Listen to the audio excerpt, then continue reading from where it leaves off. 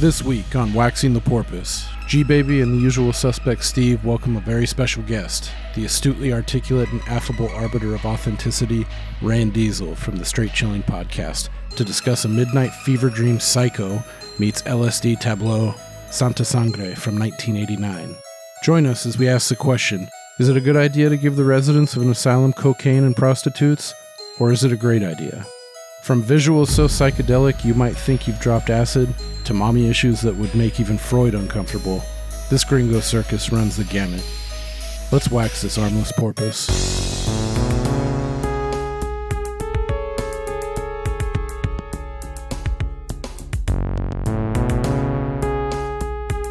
Chase, don't do that.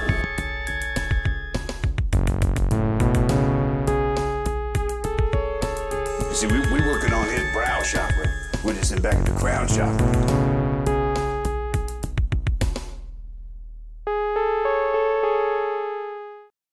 All right, welcome to Waxing the Porpoise. We are back again here on episode 50, brought together to discuss 1989's Santa Sangre. This is one I have never seen, I've always wanted to see, so this is a first-time watch for me, breaking format a little bit. Before we get into it, this evening you have, as always, myself, Jim G. Baby.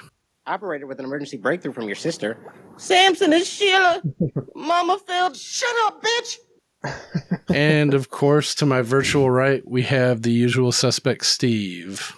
He's a pedantic, pontificating, pretentious bastard, a belligerent old fart, a worthless, steaming pile of cow dung. Figuratively speaking. How's it going, man? I'd have got him 10. Yeah. Tiffany's! Doing good, man. Good to see you. I can't believe I haven't pulled that one out earlier. And we have the distinct honor and pleasure this evening of rounding out the Straight Chilling crew. We finally caught them all. 1/3 of the Straight Chilling crew. We are pleased and honored to have Rand Diesel. I came to pay my respects to my godfather and extend my best wishes for his recovery, which I hope will be swift and painless. How's it going, man? It's great. That's a terrific clip that is very ominous for me. Yeah. Don't read too far into it. It was just like one of the more obscure and one of my favorite ones from The Return that I could think of. So I like to put a cherry on top and tailor it to whoever we have coming on to join us. I love it, man. Thank Welcome. you very much. I'm excited. I've been meaning to get my porpoise waxed, and I've heard it's a very liberating experience. Let's get me cleaned up. Yeah, I'll let you be the judge by the time we get this thing waxed off. All right. Wax on. Yeah, so Randy, do you want to just preface where you're from real quick before we get into it? Well, I was born... No, I'm not going to do that. Yeah, so I am a co-host on the Straight Chilling podcast. If I have any claim to fame, I guess it's that. And man, it's a pretty lame one. But that's our horror movie podcast, me and two of my buds who have been on this podcast once before each. Maybe more than once, I'm not sure. One each, yeah. One each? Okay, cool.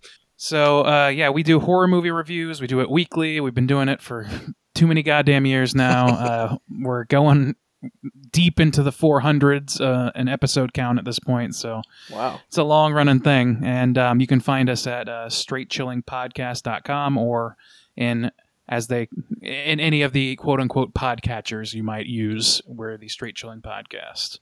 Can't miss it. Word. Yeah. I mean, everyone who's listening to this show knows about you guys, and I've sung your praises, and they know where to find you for sure. But nonetheless, it's last but not least, I'm super stoked to have you on, particularly for this kind of film, and for this film specifically. After watching it, I think this will be kind of a good fit with you, kind of being the scholar of Straight Chilling, and me just liking wacky shit, and Steve being our resident fish out of water, is the way I described it. I figured this would be like the perfect melting pot for this movie. It's just to kind of throw it against the wall and see what sticks. So, here we are. I hope I can live up to that expectation because, my God, this is a high bar. It's not a movie that's going to be without its wacky bullshit to talk about. I'll tell you that. Yeah, totally. And Randy's being modest, so we're in good company. So I know we'll have a good time, and we'll have some well, we're not going to break any new ground on reviewing this, but I'm excited to get into it nonetheless. So, Steve, right out of the gate, what'd you think of this one? And can I guess real quick? I'm going to say, in my heart of hearts, I'm going to say you actually liked this film. Yeah, I Yes did or like no? it. Yeah, definitely. Damn, yes. I don't know. All right. I wouldn't call it like a mass appeal. You know, I don't think this would be one that I would tell the old lady, like, oh yeah, you should have watched this one with me. But Yeah. it definitely struck a lot of my chords of the things that I enjoy. It's fucking Nice. weird. It is weird as shit, man. And I was on the fence. There was a couple parts I was like, I think we may have lost Steve around here, but I was like 75-25 rooting that you were going to like it. So, and yeah, this isn't like I mean, it sounds kind of trite, but it's like a piece of moving art. It's not really like a film that you can like kick back and enjoy in a standard movie going. Yeah. I mean, it's not outside the realm of possibility that if the ending had been a little different, that it could have lost me. Because I think the ending really brought it together, and I enjoyed it quite a bit. Because I just kept wondering, like, where is this going? This could be a total abomination if it ends in some, you know, heady, like weird, unclear. But I kind of like the way they brought everything, wrapped it all up, and yeah, I enjoyed it quite a bit. I felt like I was having a nightmare for 2 hours straight. But I was surprised at, like, for as abstract as it is, it did kind of like tie things up in a somewhat linear way at the end, which is kind of strange. But yeah, I guess in hindsight, I should have figured, yeah, with that kind of a wrap up to it, that I know that's one thing you're definitely not one that likes the it's left up to the audience to decide or interpretation, even though I think there's still room for that in this flick too. But cool. Had you ever heard anything about this before? This is complete blind, 100%. Nope. Okay. Zero. On to our guest, Randu. I'm sure you were familiar with this one, but you had never seen this either? No, actually, this experience has been my introduction to Jodorowsky. Jodorowsky? Always want to say Jodorowsky, but that's not right. Yeah, I think your first pronunciation was correct, the most correct, but I'm sure we'll go back and forth on it. Yeah, it was my introduction, and I only really knew the name. Name maybe the cover of, you know, whatever poster edition is on streaming services I might have seen around, and I had the impression that it was artsy bullshit, which is my thing, I guess. It's how I'm inducted into podcasts with that knowledge. So, so I think everything was a shock to me with this one, and not just because it's kind of that kind of movie, but because I had no basis of knowledge going in. Yeah, that's the same for me too. I think I heard the name thrown around, kind of like, you know, in the same vein as like you hear Argento and Fulci. Like, I don't think those are straight one-to-ones, but like for me, like my level of awareness is kind of where I kind of grouped that in, because I've only seen like the greatest hits of those directors, like Crystal Plumage and Suspiria, very like their top level stuff. And actually, I think my first introduction to Jodorowsky was, I don't know how, like they just did a Dune documentary about, I think it was like The Lost Dune or something like that, or Jodorowsky's Dune, I think is the documentary. And me just like not knowing anything about that, I saw like the cover art for it. I was like, that looks rad. And I watched it, and it was super weird documentary, first of all, but that was my intro to him, and like kind of like an outsider looking in at this like super weird, you know, avant-garde director, and like the things that he was gonna do with Dune are super interesting, and I saved that kind of for the end in the trivia and about this director more. But yeah, that's the only thing I knew about this guy, and I had heard like the name Sana Sangre and like the top level, a mom with no arms, the son is using the arms like as like by proxy, and like I saw the cover art and I was like, that looks pretty wild. Looks like it'd be up Randu's alley, and I think this would be cool to talk about. So big fan of the Limbless. It's interesting that you brought up the Dune thing, because actually now that I was just thinking to myself, actually that's how I know Jodorowsky as well, is not by having watched that, but because my dork ass has been on the David Lynch subreddit before and on the Twin Peaks subreddit before, and so Dune comes up, and so Jodorowsky's Dune comes up. And they treat it very derisively, as I recall. So I was like, I don't know. I guess this just never got made, and people think it's a wank-off fest, but they like the David Lynch Dune, so I don't know what they're complaining about exactly. So, I don't know. Yeah, in the documentary, there's definitely a lot of controversy behind it and like what he wanted to do with it. But to then see what happened with Lynch's, I mean, I'm one of the kind of like, I have no stakes in it. I'm fine with Lynch's Dune. I saw it at a young age, so I kind of group it in with like Willow and shit like that. Like it was just a funky, fantastical kind of sci-fi fantasy growing up the with cool practical all AI effects. art now apparently is those kind of dark 80s adventure movies. Have you seen that AI art? Like all the Mid-Journey stuff all looks like that shit. It all looks like Blade Runner meets, I don't know, fucking American Gladiators. Like really bizarre shit. Yeah. I just actually huge side tangent. I just stumbled across this dude that makes shit that is like in the vein of the Too Many Cooks, but it's like an even funkier, weirder parallel version of that. And so he has all these slides, and it's like, you know, like introducing Buster the Cat, but it's like this big fucking like grotesque like bull creature, but he's sitting down with like a family of 4 in like, you know, like a 90s suburban household sitcom is like this context of it all, and it just gets weirder and weirder. And like you see the problem with the hands, like people having like 9 digits on one hand. It's pretty funky, but it's super cool to look at too at times. Cool. So yeah, this is a first time watch for all of us. And did you dig it? I did. I similarly to, it sounds like you guys, or it sounds like at least to Steve, I had sort of like a roundabout journey to deciding that I liked it, and the ending also kind of clinched it for me. I was like, okay, so like it made it easier to contextualize some of the weirdness. And what was hard about this movie is that it's sort of like, it's the opposite of handholdy. You're not going to get your hand held at any level with this movie. Sometimes, at least for like the first maybe hour of the movie, it's very like, it feels like you're like, if you're imagining the beats of the movie as like, you know, rocks in a pond that you're skipping to, it's like you skip across several at once. All of a sudden it's like, whoa, what's the context for this? Who the fuck is this? Like, you just have to piece it together as you go, and not in a whodunit kind of way, in a I'm so fucking confused kind of way. Yeah.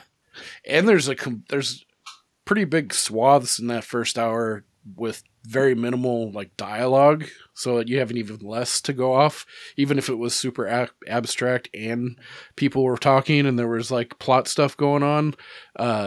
This is very bare bones. It's like, it's almost like set pieces like of different like of art, and you're kind of going your way. I mean, I'll be lying if I didn't say, if I weren't doing this for the podcast, if I just threw it on just to watch it for the first time, probably by the 45-minute mark, if it didn't start to pick up a little bit, I could see myself just giving up on it, maybe trying to get another day. But I'm glad I pushed through, because, and not to jump on the bandwagon, but I think the third act definitely clinched it for me in liking this one too. So sounds like an enjoyable yet weird ass flick for all of us in the end. It's a big pill, but it's worth swallowing, I think. Yeah, Steve? I mean, because there were so many parts where I found myself just being confused, and then kind of like you're talking about later, it's all sort of cleared up, where it isn't just one of those movies that's going over the top to confuse you just for the sake of like, oh, isn't this so crazy, and we're going to throw you this way and then that way. It's like all of the confusion makes sense by the end of it. So I enjoyed that, and I didn't feel like they were just trying to, you know, kick up a bunch of dust and confuse you for no other reason than just because. Right on. I guess easing into this, we won't do like a full synopsis, but I thought like the beginning we start with a flash forward or present day rather we start the movie, and I thought it was pretty weird the way we start, and automatically there's a guy on top of like the fucking male nudity. Yeah, that opening, and he's perched upon this like perfect tree that's placed in this like, it looks like an asylum type scenario, and he's like screeching like a bird. So I'm like, okay, he thinks he's a bird. And they offer him food, like normal food, and he's like, nah. And then there's just like a big salmon or a bass, and he's like, "Rah!" And fucking dives down. I was like, dude, what are we in for here? That's fascinating, because I like, until I just watched this yesterday, so like I finished it this morning, started it yesterday, so it's very fresh for me. I did not even make the bird connection, but that makes a lot of sense considering like the tattoo situation and all that stuff. There's a lot of bird symbols in this. I just never really pieced that together. Yeah, and his name's Phoenix, and so he like thought he was that's what I thought, like at the beginning, like, well, after watching it and then seeing like the tattoo and all that kind of stuff, Phoenix, like, oh, he thinks he's a bird. He reverted into some kind of mental chrysalis, like, to protect his psyche that I'm a bird, but and it's spelled like, think Phoenix TX, not Pahanix. It's the way he spells it, which I think is pretty rad spelling. But this guy's actually Jodorowsky's one of his sons is plays that role, and then the younger version of him is his yet another son of his who is younger. So kind of. I also just was looking at the IMDb, and the pimp is also it's somebody else Jodorowsky. I don't know if it's an older son or if it's a brother or cousin, but. Yeah, I saw that too. I almost clicked on it, but I had already gone down such a actor rabbit hole on this film that I was like, all right, I need to. Well, I mean, to be fair, it's like Smith or Jones. You just hear that name all the time, so it could just be. The census guy must be pulling his fucking hair out with this name. I guess, yeah, some interesting stuff too about the creation of this. So the and a fun quote to begin that I found was so I guess so Dario Argento's brother Claudio Argento co-wrote this with Jodorowsky, and I guess he was the inspiration or like the thrust. They were at Cannes Film Festival in like the early 70s or mid 70s. And he had the idea for it. And then, so some years later, they finally got together to make it. And right before Jodorowsky was about to start making Sound of Sangre, I guess there was a pretty big gap in his directorial career. And a journalist at Cannes that year in like 87 said that he was rusty. And Jodorowsky said, I said, yes, but a rusty knife is twice as deadly because not only can it cut you, it can poison you because of the rust. So don't get any ideas. That's some fucking Dwight Schrute bullshit, man. Yeah. I love artist types. Like, I watched this like 5-minute interview with Roberto Leone, who's a co-writer on this as well. And he was telling about how it got going for him. And Jodorowsky like flew him out. He read the script and he liked it. And he's like, I'm going to fly you out, just the writer. Come on out here. I want to get to know you. And apparently he was wearing all purple down to his shoes and socks. And it's like, we're going to a bar. And then he took them like he already knew where he was going to take him. And he's like, he sits him down and he's like, did you know that you're a thief? And the guy's like, what do you mean? I don't understand. He's like, when did you come up with this idea? And he tells him like, oh, it was in March like 20th or something. I finished it up. And he's like, that was the night that I was visited by the ghost, but I was sleeping, so it came to you instead. That's my idea. And like they have a big laugh, apparently. I'm like, that is fucking bananas bullshit. Yeah. Damn. This guy's even more of a card than I thought. Damn. I love it. I kind of want to hang out with this guy. Yeah, maybe. It sounds like it. Based on some other stuff, some other quotes from him too. Like he sounds like a real character for sure. Cool. All right. So yeah, I guess it's hard not to touch on, like, right out of the gate. I was getting like some Giallo vibes from this a little bit. It kind of, and I think when the mom stuff starts coming in too, you can't help but think of like Psycho, kind of. On drugs. And it's funny too, what did he say? one of his quotes was he wanted this film to mimic being on acid without being on acid. That's a direct quote from Jodorowsky too, and I say mission accomplished. At least That's in funny. some It part. reminded me of like if you take too much cough medicine. That's what I kept thinking of. Like this is Yeah. making my skin crawl a little bit, but I know that the road words tripping. fever dream are thrown around a lot, but that does seem about the right speed. I don't know what acid's like, so yeah, or LSD or I've whatever. never done it myself. Yeah, me neither. I have done So- mushrooms, and I've heard some anecdotes that acid's just like a dirtier, more kind of gritty version of that. It's a little bit more intense. So, who knows? Your mileage. I'm may vary. sold. Yeah. I don't know, man. I've heard so many people say, "Oh, it's life changing. You got to do it at least once." And then for every one of those I hear, like people that like get fried like for life, or it like fucks you up just one time. So I'm like, that's kind of why I still have glasses, and I'm not gonna do the laser surgery because I just if there's a chance like I could go blind, I'm not. Well, yeah. Not for it. I'm just terrified to do all that stuff. But I mean, my partner Beck and I have had this discussion already that once we hit like 85, all systems go. We're fucking trying everything, and by then it'll probably be like round at the corner of CVS or whatever. Yeah, seriously, the way things are going, shit. I never would have pictured like 20 years ago that you'd be able to fucking just like walk into a dispensary like in like the full like a recreational state. Like, Well, does your app? Sorry, go ahead. I was just gonna say LASIK today versus let's see. I was in 6th grade, so this was I don't know, 20, 25. I don't know how the fuck old I was. 20 to 25 years ago or whatever. One of my classmates brought in. Her mom had gotten an early version of LASIK, and she brought in the video because they filmed it.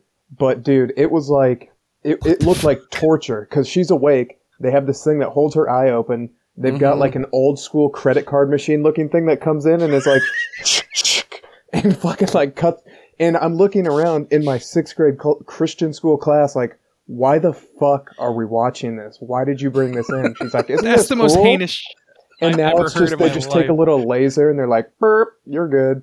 So Dude, that who is knows? fucking heinous. So imagine 20 more years. It's like, here, take a pill. Your eyes work now. yeah, right. What prison is that kid in now? Dude, it was gnarly. Yeah, that seems really weird, especially for Christian school, letting that kind of thing fly. Yeah. Like, what are you doing, Karen? Her name was Karen and she was in 6th grade, so poor You know gal. what she grew into. Her parents did her no favors, in fairness. Yeah. I guess we should get like some of the cast of characters going here. So, like I said, we have our main guy. His name's Phoenix. We kind of we're at present day. He's in an asylum of some sort, and then we get a flashback to when he's a kid, and he looks like he's growing up in this the Gringo Circus, I think is what it's called, and this is set in Mexico, and he's like a magician. It seems like he has powers, or I don't know if that's just like smoke and mirrors. That's just shit, magic. or it's just okay. And then his father is a portly gentleman named Orgo, Who's just like, bedazzled all the fuck. Hell yeah. dude, yeah, like so many sequins. Is that what those are? Sequins? Yeah. He's a rhinestone cowboy. He's like heavy duty American. Like that's his character, is that this is the token American. You can tell. Yeah.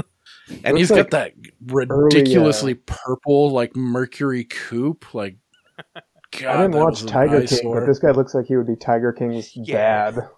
Yeah, seriously. That's a good call. Yeah, it was. I didn't even think of that while I was watching it, but it's like, Please, that's please, Joe perfect- Exotic's my dad.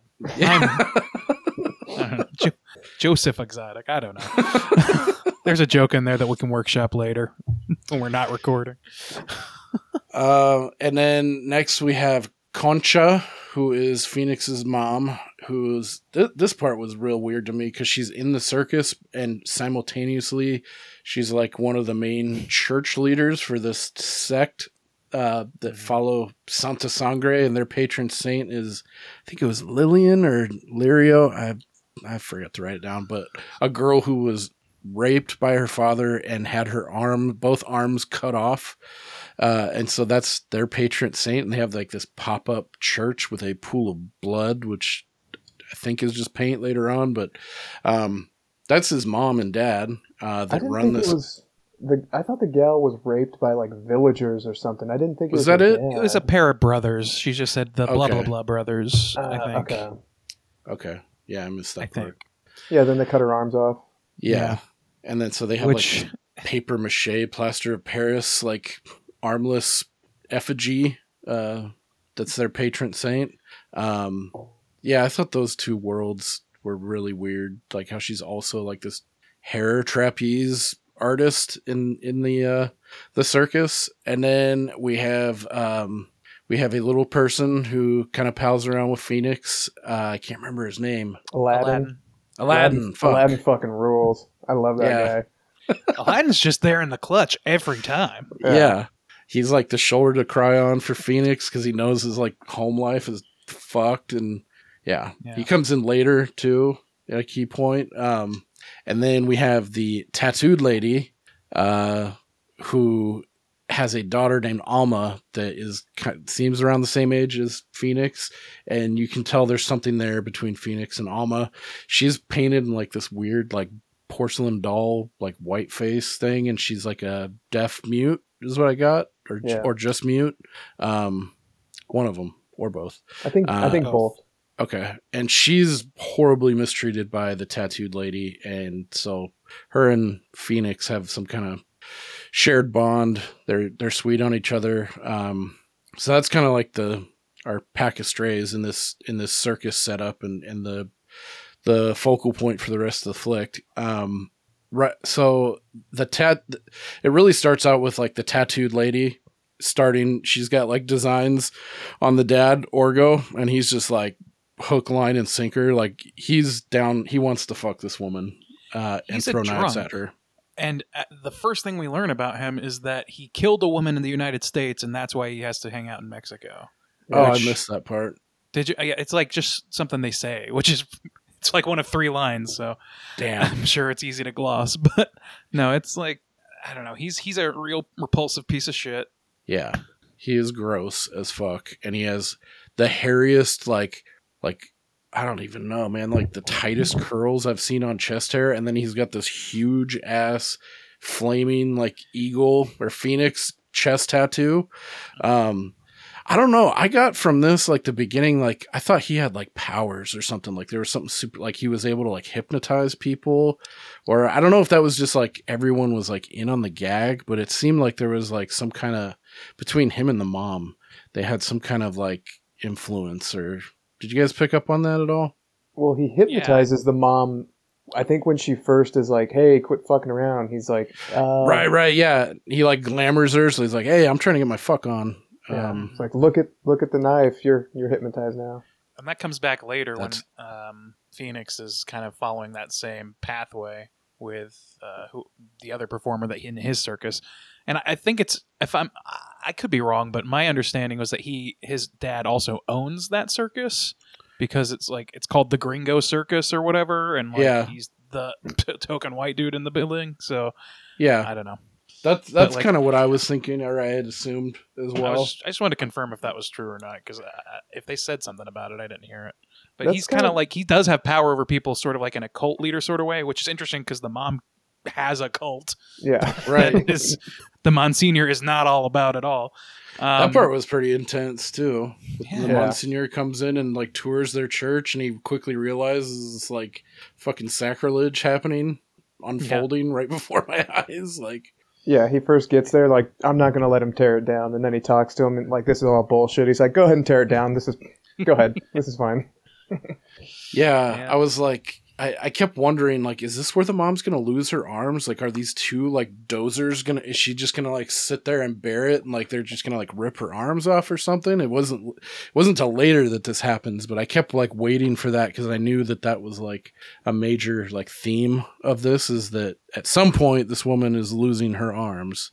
So I kept like is this it right here? Like, That's funny because I had forgotten that we had either talked about it off the air or on a different episode, and I looked it up real quick, this movie, and I got halfway through the description, and what I read was former circus artist escapes from mental hospital to rejoin his armless mother, and I just stopped reading because at that point, you're like, I'm sold. I'm in 1,000%. But then when I started watching it, I had completely forgotten about that part. So when she does lose her arms, I was like, oh shit.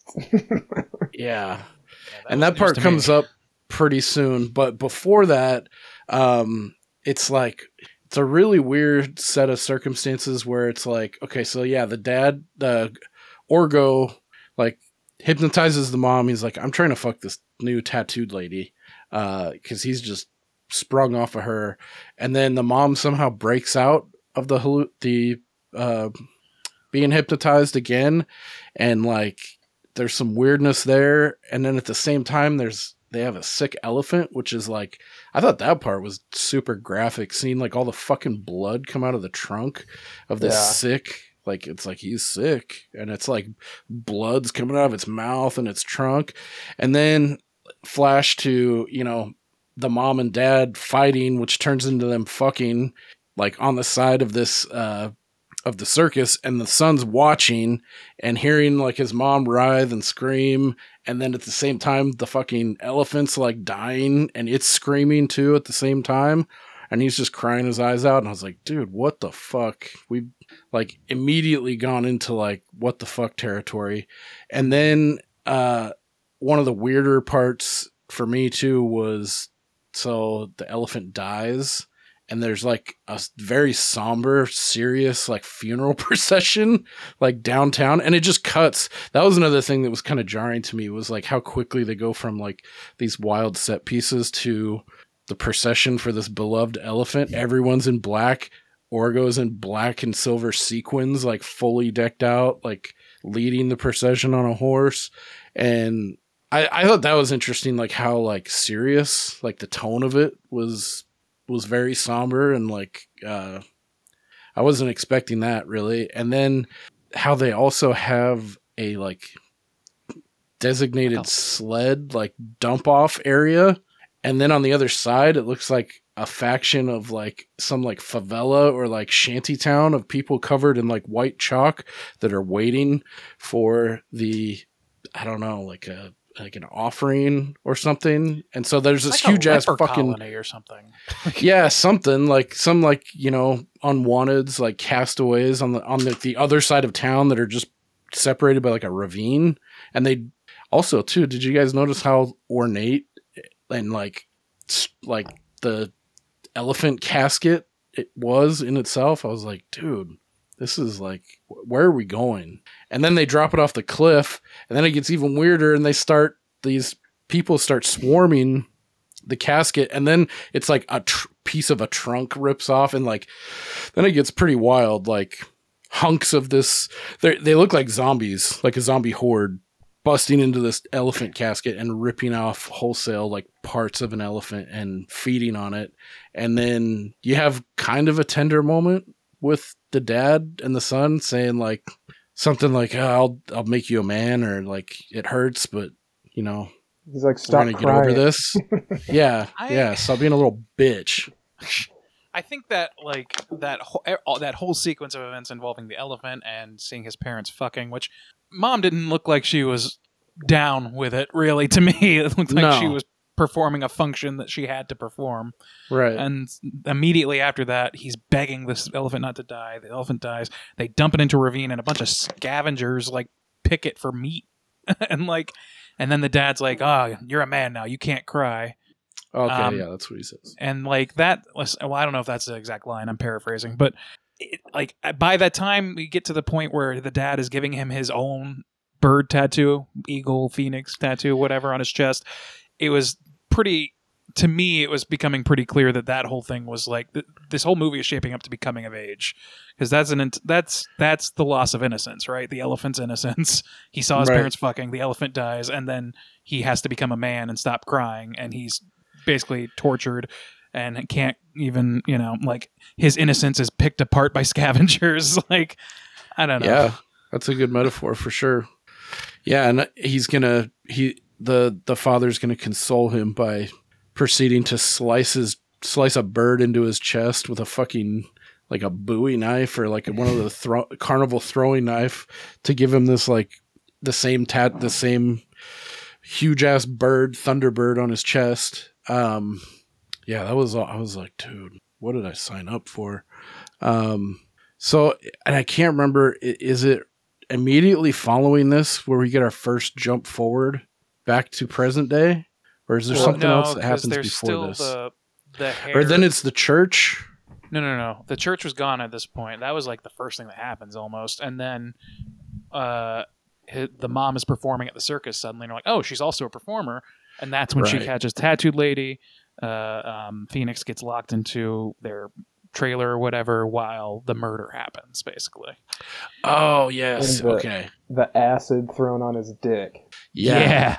So yeah, first of all, okay, so yeah, so this is later on. This is like the second time like Orgo's trying to get his fuck on with the Tattooed Lady, and he almost makes it, and then the mom stops her routine like midway, and fucking they go at it, and it culminates with the dad Orgo taking two of his knives off of his throwing circle of death knife throw, and fucking just comes right up underneath the armpits and fucking slices her arms off. And I wasn't expecting that to happen. It's like so quickly or like that based off like the tease from, I was like, okay, they're probably gonna do this right away.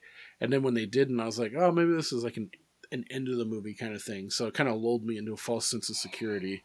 But yeah, that was pretty fucking shocking. And I don't know, I know there's an NC-17 version of this, and I would have to say that was the version I watched because that scene was incredibly fucking brutal. And I think I read in the rated R cut, they toned down the elephant deaths because there's two of them, and the blood effects were cut down because I think there's only like a 3 or 4 minute difference between NC-17 and the R version of this. But did you watch on Tubi or? I rented what I it. watched. I rented it on Amazon Prime because I fucking hate Tubi commercials when I'm trying to like. I watched it on Tubi, yeah. I think that Tubi said NC-17, but I could be wrong. You think? Okay, cool. Yeah, okay, you're right. And yeah, the elephant blood scene was pretty gnarly. Yeah, that was. I mean, even later when he has his own. Yeah. Well, later when he has his own like elephant blood thing. Yeah, when he's like miming like the elephant and it's like pouring out. It gave me flashbacks to the fucking what is that? The Bud what's his face? Who killed himself? Oh, it's on Bud the Dwyer? CKY. Yeah, Bud Dwyer. That's what it reminded me of. I was like, oh fuck. Yeah. I felt worse about the elephant. Yeah, no, same for sure. Well, animals, you know. But yeah, the arms coming off is what got me more than anything. Like, I don't know, like that. The chickens pecking at it and shit, like, I don't know, man, it got me. I was like, I didn't see it coming, so maybe that was part of it. I was just shocked that, unlike the poetry of it, like, she, worships an armless saint, and here she is having her arms cut off in a jealous lover's quarrel. Like, maybe it was just all too much kind of all together, but it struck me pretty hard. Yeah, it was almost like she was, like, trying to like manifest that maybe, or like she was like wanting to, like she bought into it so much that she wanted to be like the next saint of this or something maybe. But yeah, I thought it was like from a practical aspect it was going to happen, or something like that. Well, like it was her in destiny the subconscious, in the subconscious of Phoenix later on, she certainly has powers. So I like, at least in his logic of how his brain interprets her later on as a figment, it involves some sort of supernatural power that she can exert over him, which ultimately is just him at the end of the day. But yeah, it's like, and he still hangs up like another paper mache armless saint, Santa Sangre, up on the wall, and so like there's a clear connection between those characters, and I think that her having her arms cut off is clearly indicating that she is a pious figure in his mental image, but she's also fucking the devil in his, like, she makes him kill a bunch of people.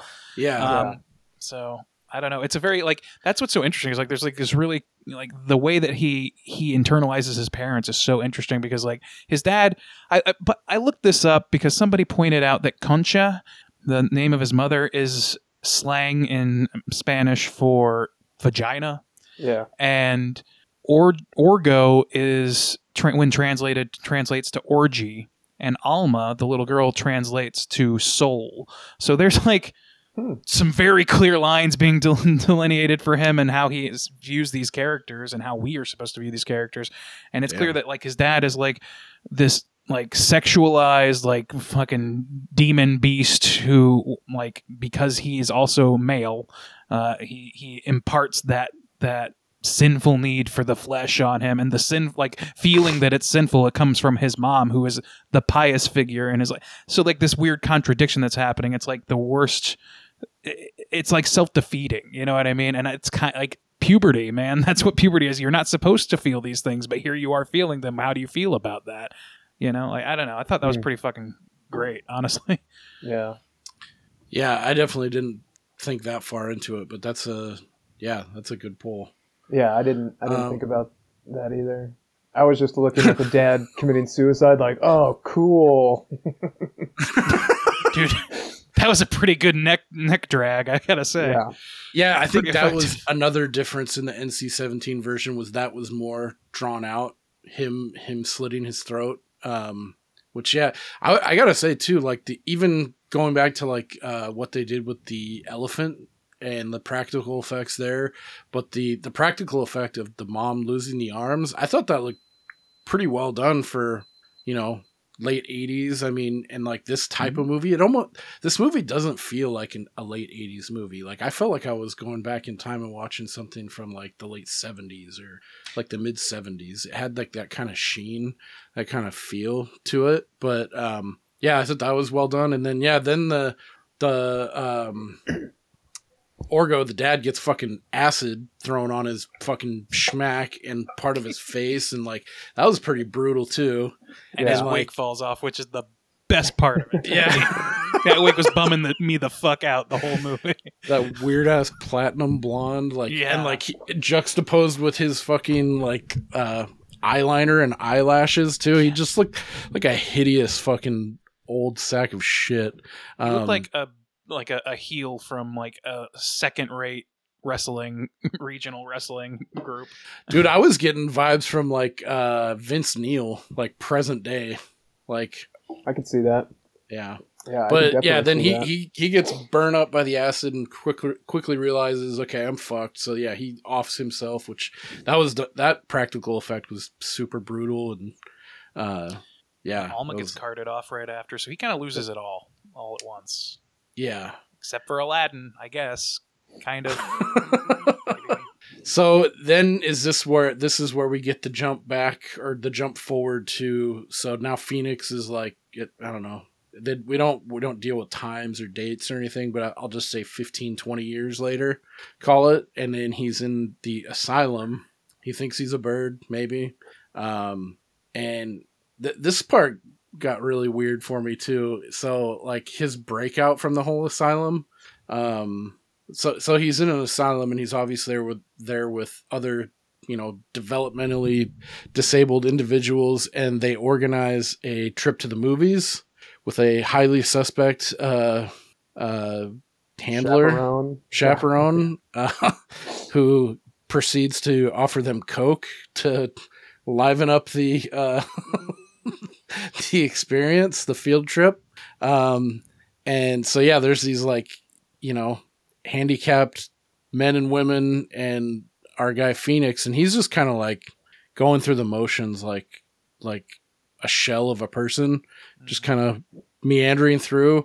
And what happens? He sees the tattooed lady. Oh yeah, that's right. And it triggers they something. get taken to the red light district, where there's just like any number of different kinds of like orgies or sexual escapades happening, but it's dirty as fuck. And he sees the tattooed lady dancing with some guy.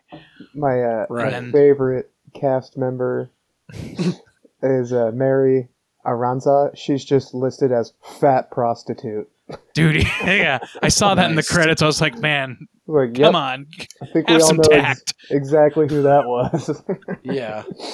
Yeah, and the guy who gives him the coke is like, how much to bang all 5 of these guys with Down syndrome? And she says, what, $20? And he's like, all right, 15 for me, 5 for you. Like, this is the worst deal of all time. Yeah. I mean, pimping is easy. Apparently. On the wallet, anyway. Man, he was pretty sharply dressed too, I must say. It was a little unclear to me, I guess, like, at first, it was only on later reflection that I thought maybe they were, like, led there intentionally by the staff of this group to go get laid, and hopefully that would help in therapy, I guess, or something. Like, I don't know if that was supposed to be, like, an off-the-books sort of intentional, like, therapy thing for them, because they come back and they're all, like, psyched that they got laid. But, like, at the same, like, I was actually really interested with, like, how they depicted the I don't know what you would call it, not an asylum exactly, because I took this movie to take place somewhere in, like, the 70s or 80s, and, like, in that time in America, it was like fucking dungeons for these people, and this looked pretty nice. I was surprised how nicely it was depicted. But then, like, whether or not that chaperone they knew that he was going to do that or not, was where I was like, I'm not sure. And I don't know that it really matters, but it's a lingering question for me. Yeah. I would have to fall on the side of, I don't think they were in cahoots on all of that, but I could be wrong. But I mean, it's a risky wager to be like, hey, give these guys a bunch of coke and try to get them laid and see. Because imagine, what if they just went ape shit and just started like ripping people in half, or just what if they come back with like their own dick falling off from whatever diseases you get in the red light district in Mexico? Yeah. Like, seriously. I don't know, but like, yeah, it'd be a risky move. Like, and they didn't really depict that the doctors or anything as incompetent, other than that one scene where the guy like gives them coke or whatever, while the other chaperone and the nurse are making out in the car. That's the like only bit that you see where they're like don't seem like they're attentive caregivers. Right. Yeah. So I just thought it was very interesting to me, very weird. It was weird because that main doctor's like, all right, you guys have fun. I'm going to go hang out with grandma or whatever. I'm like, and then the chaperone seems like a guy out of Scarface or something. Like he's got like I'm pretty sure that's like the other... a fedora. Like he doesn't seem like the kind of person that they would approach to be the chaperone at all. Yeah. I do think that is the pimp that is another Jodorowsky too. Yeah, I think you're right. He even looks kind of like him. So. Yeah, now I can see the familiar resemblance for sure. Damn. Yeah, it had to be maybe like his older son or like a brother or a cousin or something. But he's in the family. So at this point, there's like a scuffle, and there's a couple different things that happen, and then there's like an opening for our main guy Phoenix to get away. And I'm kind of drawing a blank at this point too, because I had to split this one up in 2 viewings too. But don't we do kind of like a hard cut to we kind of hard reinventing himself into Orgo? No. What happens right after he gets away? Well, okay, so what happens is like at the red light district, he sees the tattooed woman, and then they hard cut to him in the quote unquote asylum. I'm just going to call it that because I don't know what else to call it. The hospital, say. And he's like suddenly like performing like he would as a kid, like doing backflips and all these sorts of things. And then he hears his mother's voice outside the window, and he climbs his perch to allow himself out of there, and she's just out there armless. And at that point I'm like, oh shit, she lived.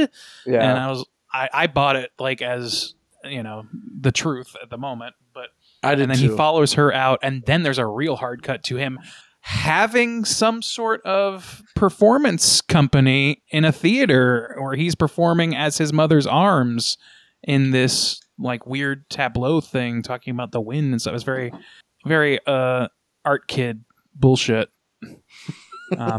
That's one of those parts where I was like, whoa, what the fuck? He just escaped from a hospital. How the fuck did he arrange all of this? He somehow stumbles upon Aladdin. His mother is there, and all of a sudden they just have access to do these performances. Like, I don't know. I was very confused by that. Yeah, and the weird like whose line is it anyway thing where I'm gonna be your arms. It's like, who the fuck is paying money for this? But I'll suspend my disbelief for the time being, and good call allowing somebody who should be kept in their room a perch that goes perfectly up to their window. Right. It's and made thinks that for they're escape. a bird. Like, what if they just think that and they try to fucking nosedive and He flew away. you're dying? Did he request that that perch specifically? Yeah. Because if not, they just decided that was a good idea. Or yeah, they read into like, oh, he thinks he's a bird, so we should get him a perch. Yeah. Should line the floors with newspaper. Why not? God, I don't know. Are you guys bird people? Did you ever grow up with like a cockatoo in the house? And like, I always We knew had a people. parakeet. I knew some people that were like bird people, and I was just like, and you see their bird cage, and you got to clean it out and like the shit. And it's like I don't want to come down on people that have cats too, but it's like when you have a cat, Easy. or if you don't have a cat and you go somewhere that has a cat, and you can smell the litter box, you know, it's like it becomes part of the fabric of Yeah. the bird version of that is like, I can't, man. Anyway, I just don't know what you get out. My sister had a bird for a while. Like it died pretty quick, so I guess we didn't take good care of it. But when I was a kid, we had this bird, and it was like, I don't know what. Even at that age, I was like, "What are you getting out of this, sis? Like, what is what's yeah, that? You can't can't cuddle that pet- thing." yeah, you can't pet it. You can't like. No offense to know. like, and I guess I can see the appeal. Like, it's like, oh, it's just interesting to have another creature in the house or whatever. But between the smell and like not being able to cuddle it, man, sign me up for something else. Yeah, Well, and some of them are noisy as shit too. My grandma got into Yeah. birds late in life for no reason. I have no idea why, and they were loud as shit. yeah. I mean, some of the ones you see like the really like highly trained ones that can like mimic and like they can say funny shit. Like I can see the concept with that. Yeah, like if you have a hard time talking to people, it might be a conversation starter. It's like the snake guy at every NASCAR event. Oh, dude. I was just thinking, no matter how weird bird people are, snake people. yeah. Snake people are on another level. And Yeah. actually, Phoenix is a bit of a snake person. At least his dick is.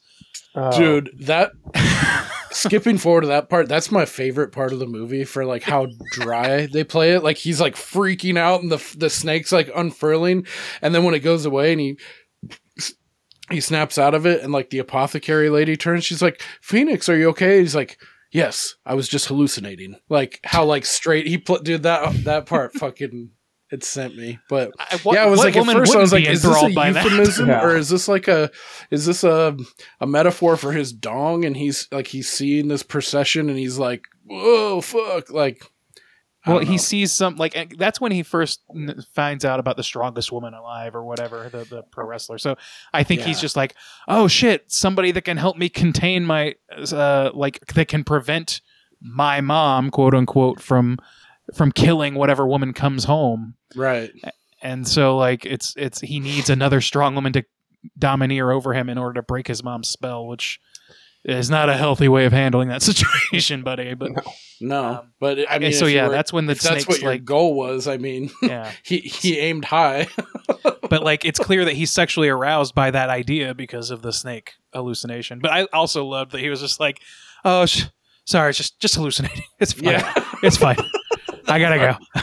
Yeah, that just part drinking really a bunch got of me. random chemicals to try to become the invisible man. Like, Jesus, Dude. guy. Forgot about that. Yeah, that was a fun callback, and that's like showing like the depths of his like, you know, just like desperation to like rid himself of this shit. You know, like it's like He would have been a what the big MCR kid. Yeah. Big time. Or The Cure or some shit. Yeah, he missed the boat on popular music because he could have been right in there getting his Flock of Seagulls haircut or some shit. Yeah, totally.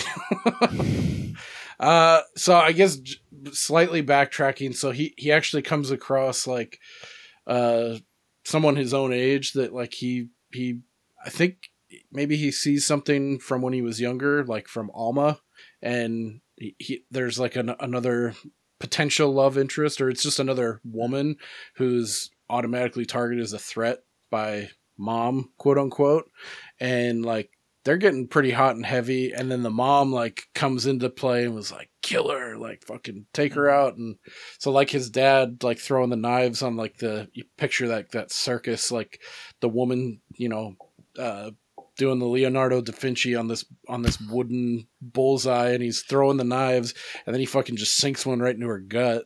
I thought that was fucked up. That was like, fucked up. dude. But actually, we also did skip the first kill, which is the tattooed lady, which is kind of actually going back to your Giallo observation. A very Giallo kill. Yeah, that was anytime she came into the picture that I got those kinds of vibes. Like I don't know if like that was like the he wanted to insert that as like this character represents that, but I definitely picked up on that the most when she was like front and center. But yeah, good call. That was like him and his mom both getting, vengeance. But it's like point of view or like just the hands or something like that. So you don't know who's doing it at that time. You just kind of have to deduce later when mom is pulling Norma Bates' situation with the next girl. Yeah, and I guess for Steve's edification too, like I know I've thrown around the word giallo a couple times, but it's just like a subgenre of Italian horror film, and one of the main hallmarks of that is like a POV as the killer, and you usually see it's like a black gloved hand or just a set of hands and a knife, and then it's like jaws like dunna, and you get right up to the victim and they slash them, and like that's kind of like the main hallmark of those kinds of films. So yeah, that one was definitely, this was a vehicle for that kind of slip that subgenre or trope in there. But yeah, and so then he does like sink that knife into the other performer's belly and then goes to bury her, which is an interesting scene. Like he buries her in like the woods or whatever, and then before doing so he paints her white, like all white, which I gotta think has something to do with the mime girl that he has affection for, but I don't know what it is exactly. Yeah. It's like a purifying thing, or I don't know. But what happens before he can start like actually finishing the burial is she turns into a goose and flies away. So yeah. that was where I was teetering a little bit on like, okay, what is the like? This is going a little bit too far into the symbology. I could see the look on your face that you're getting ready to play it. I respect the bump game. Nice. You read me like a dime store paperback. Cheap paperback. Yeah, and Alma's character, I don't know, maybe it was just the mood that I was in. I don't like kids, like, at all. But even from the beginning, I felt like really protected. Like I felt really bad for her as a kid, so I felt really like this weird protective thing. Like I was getting really pissed off at her, not mom, the tattooed lady, whatever. And then before the tattooed lady gets killed, she pimps her daughter out for the big weird Bond villain guy. And I could just feel myself like I would fucking kill this guy slowly, So dude, good call. I felt a good connection, like Jaws. Yeah. So I thought they did a good job, sort of developing the Alma character, because I was in, and I mean the whole rest of the movie I was like, please tell me she comes back and everything's okay, because I don't know, for some reason I cared a lot about her. Yeah, she's really. I was 95% of the way through the movie the same way, but there was this moment where, like, kind of towards the end, where I was like, "So wait, is the moral of this story? Is there some like weird like chauvinism thing going on here, where the ideal woman is a deaf mute who just comes along to save you when you're feeling bad?" I don't know about that guy, but I think there's probably some stronger symbolism going on beyond that. And I think she's like so like likable, and you root for her and for him. Like they're the only characters to root for in this whole fucking movie, pretty much. Maybe Aladdin. You also root for Aladdin. We do like Aladdin. I thought the cheap joke would be like, he just wasn't in enough. She's the perfect girl because she's silent, but really I think she's the only thing that could draw him out of his weird fucking internal mommy clusterfuck.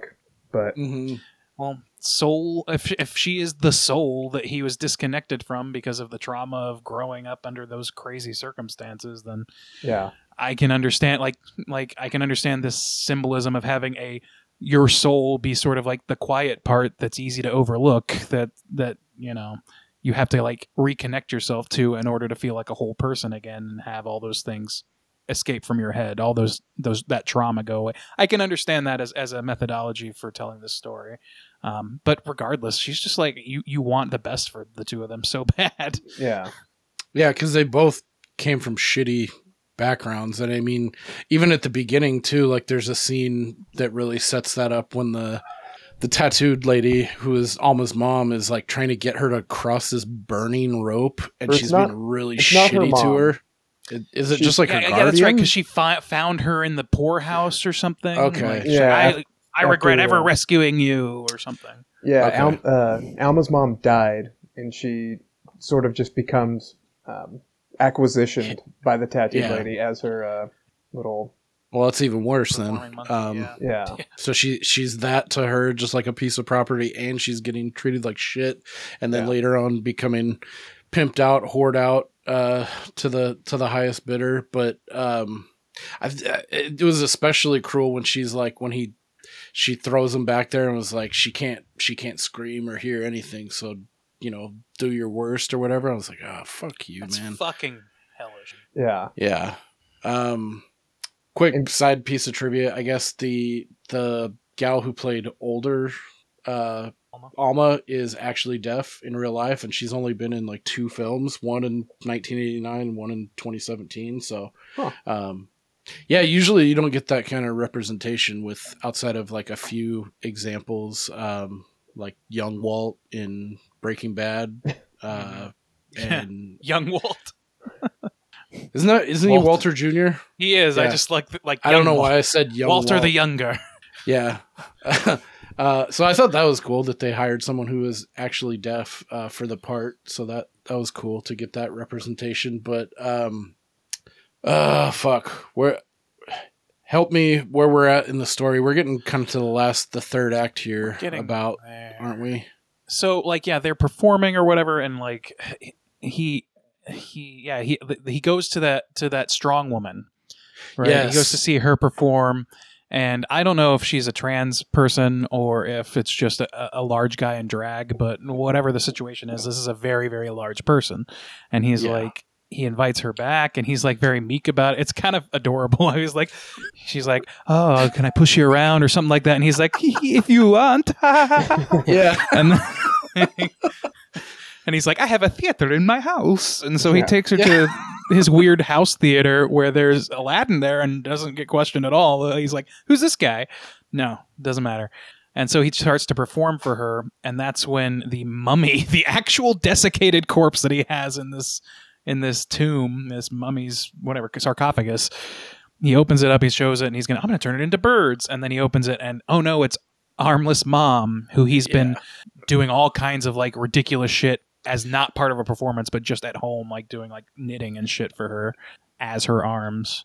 So this is where the psycho overtones kind of, you get reminded of that, or at least I did for sure here. But that is a good call, like how beefcake this dude is, and how like meek he's playing it. Like when when Phoenix like gets her to come back to his place, I thought that was kind of a funny juxtaposition, because just before you see him beating wholesale ass, and then it's like, hey, you want to come over? And I thought too, like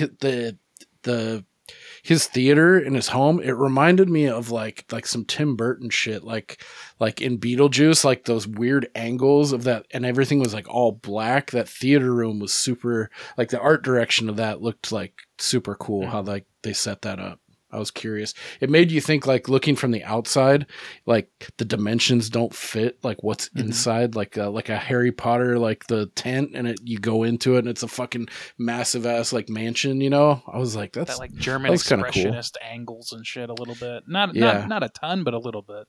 Yeah, I thought it was interesting that like what he was asking of that woman was that she break his arms, because that like this whole like. As much birds and arms are like everything in this fucking movie. Yeah. And like his armless mom, he's his mom's arms. So if his arms are broken, then he can't kill, I guess is the logic. Yeah. Right. But he's then having his arms broken by this other woman he's going to be domineered by. So I don't know. There's some weird shit going on. And I guess it just needed to be pointed out, because there's even like the cult symbol or two arms the X crossing in a weird way. The diamond shit. If I'm being honest. Yeah. I didn't pick up on that until like later on. They zoom in closer to the mom when she's like going like this. I was like, oh fuck, that's a cool design with the two arms making that like diamond like double X symbol, the owl ring symbol or some shit. Yeah. Yeah. So from there, I think the next thing that happens is Alma. I think. Oh no, he goes back to bury the bodybuilder or whatever, and holy shit, he has a body count. This man. Yeah. Like all of a sudden, it's like 45 different people. He's hallucinating them. Women coming out of the ground, they're all painted all white. They're like, "Why did you kill me?" And he's like, "I feel bad," and he's like collapsing on himself. And then, that's another part with like the time. There's no like I felt like all of this could have happened. Like this third act could have happened in like a 2-week period or a year and a half or 2 years. Like, how long has he been at this? You know, like being possessed by his mom and the arms and everything. Like, I could make the argument years that it's like a day, because when the cops eventually find him, I mean, it's not like they wouldn't know where he is, right? Because wherever he was, you would think that they would have caught him pretty fast. Or is that just me?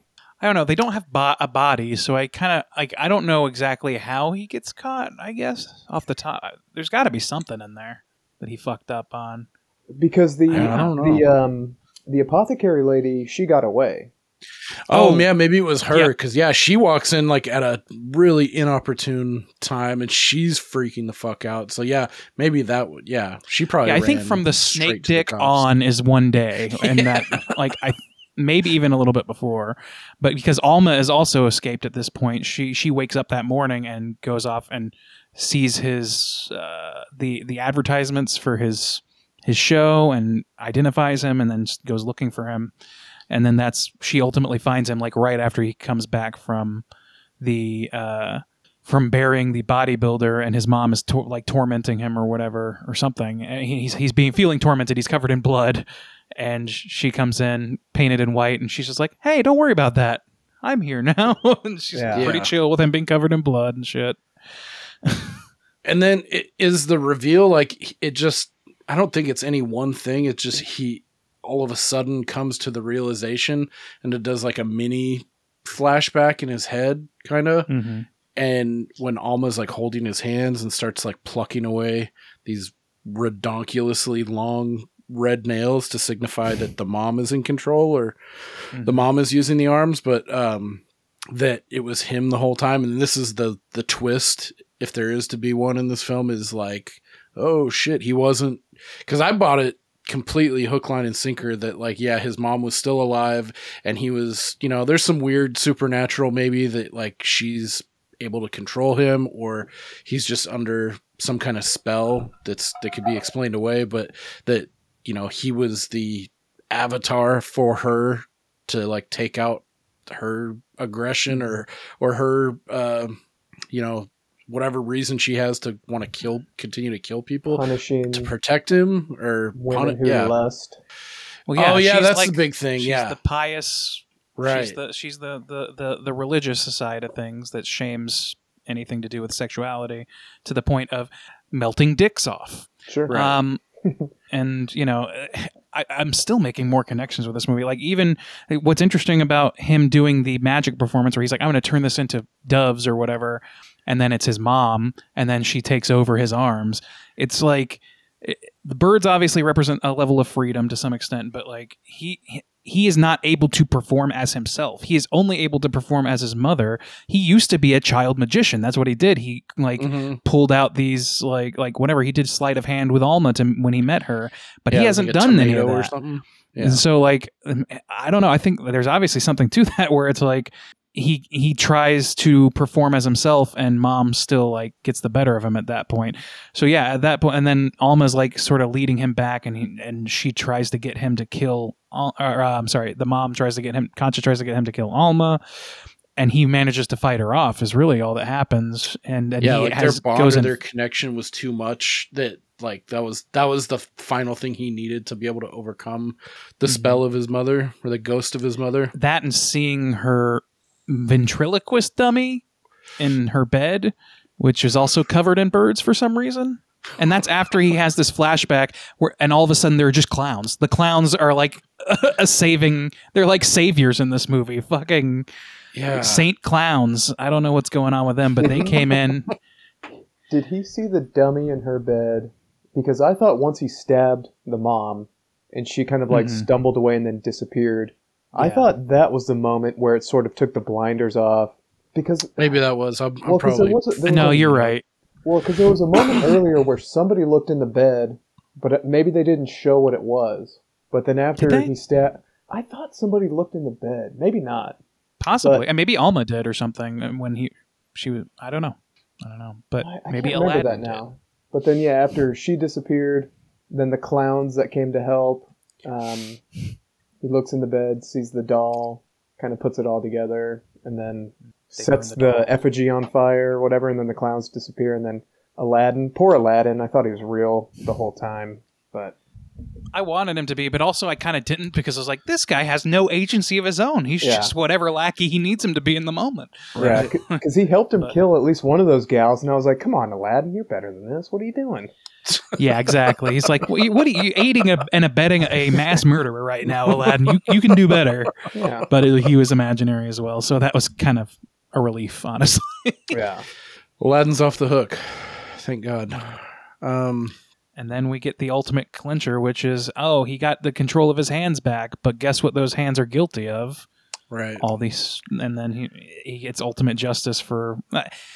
I read somewhere, like, I was trying to contextualize this movie really quickly, like, for myself. I was like, okay, what can I learn about this in a day before this podcast records? Same. And one thing that I read was, or saw or something, was that Jodorowsky, one of the main ideas of this was to try and create a serial killer that you feel more empathy for than any of its victims. And I think that is successful here. Like, because at the end, like, you feel empathy for those victims for sure, but like, you have to actively remind yourself that he's even a killer through most of this movie. and you actually actively don't know to a certain point. Yeah, it was a complete carpet pull for me at the end. Like, I bought totally the story that the mom had her designs and was just, channeling it through him. And he was just, he didn't have any say in the matter. So, I totally bought that. And with his intent, stated, I agree too. Like, I didn't feel like, fuck this guy. Like, he was traumatized. He didn't have a choice, like from a super young age, so, he was just kind of almost like a bystander in all of these things. And he was just like trying to navigate his way through them. But yeah, at the end too, I like how he didn't give up a fight either. He's like, oh yes, finally I'm free. I'm stripped of that. And then there's like fucking 50 cops and they're all pointing the guns and he just puts his hands up, like he's like, yeah, my hands. I'll wear this. Yeah. Cause like he's got a choice, and like, I'm going to do the right thing now. So yeah, I liked how it ended. I liked the rug pull. I liked, and this is back when it comes into a linear fashion. It grounds you and like, okay, this is the reality. And it doesn't like continue on with like weird time jumps and like abstract nature of like the first hour plus of the film. So yeah, this part definitely kind of brought it home for me, which it sounds like that was a common thread between all of us. I just think like it became somewhat easier to understand, and I liked what it had to say. I personally, I can totally get down with like an ambiguous and strange ending in the right context, but I was happy because not every movie gives you what you want, and what I wanted was for Alma and Phoenix to end up together and be okay with but I also wanted him to face some sort of justice for being a killer, because like towards the end I'm like, this guy's a mass murderer. Like like that Aladdin made me realize that. I was like, Aladdin, what are you doing? Wait a minute, what are you doing? Like, I expect this from him, but not you. And then, like, it becomes this whole thing where I'm like, well, he's got to see some sort of justice, or else this is basically Richard Ramirez coming into his own movie. Like, that's just getting into the blood game. Or Norman Bates. Like, nobody thinks of Norman Bates as all that sympathetic, but he is a little bit. That's a good point. That's a good point, because they are very similar, him and Norman Bates, but you don't feel the same way about Norman Bates in Psycho. At least I don't. But like, you don't have that level of like sympathy. But I guess to be fair, though, you also don't see what Norman Bates went through as a kid also. So it kind of is like, this movie is almost like, I feel like this is a double feature where it's like from both sides of the coin. You know what I mean? So Yeah, this all tracks back to, this is why you should not give people who live in an insane asylum cocaine, because it just fuels this whole thing. Yeah. Said it once, I'll say it again. Man, you're just full of hot takes today, I guess. And I wonder if You don't want to give illegal drugs to people who can't take care of themselves? Why not? Just What are eating you, raw prude? fish. Yeah, this guy just ate a raw fish. Give him cocaine. What's the worst that could happen? Let's see what that does. Yeah. I wonder if they just took him back to the asylum. Like, here you go. We got a live one. You lost him. Yeah. Let's see what happens if we put him in a hamster ball. Maybe We Give him brought some back ayahuasca. We brought back your perch. maybe close his window next time, Yeah. huh? Put bars on it. It's interesting that like that room that he's in with the perch or whatever, like it looks remarkably similar to where he ultimately is living at the end of the movie, which is also like this really tall and seemingly an exterior that is somehow enclosed. It's like he's squatting in like Like I a don't know, and castle like a spire. yeah, it's very fucking weird. But that room also looks like that. I feel like maybe it was like a limitation on locations to film or something, but maybe there's some reason that they did it that way. I don't know. All right.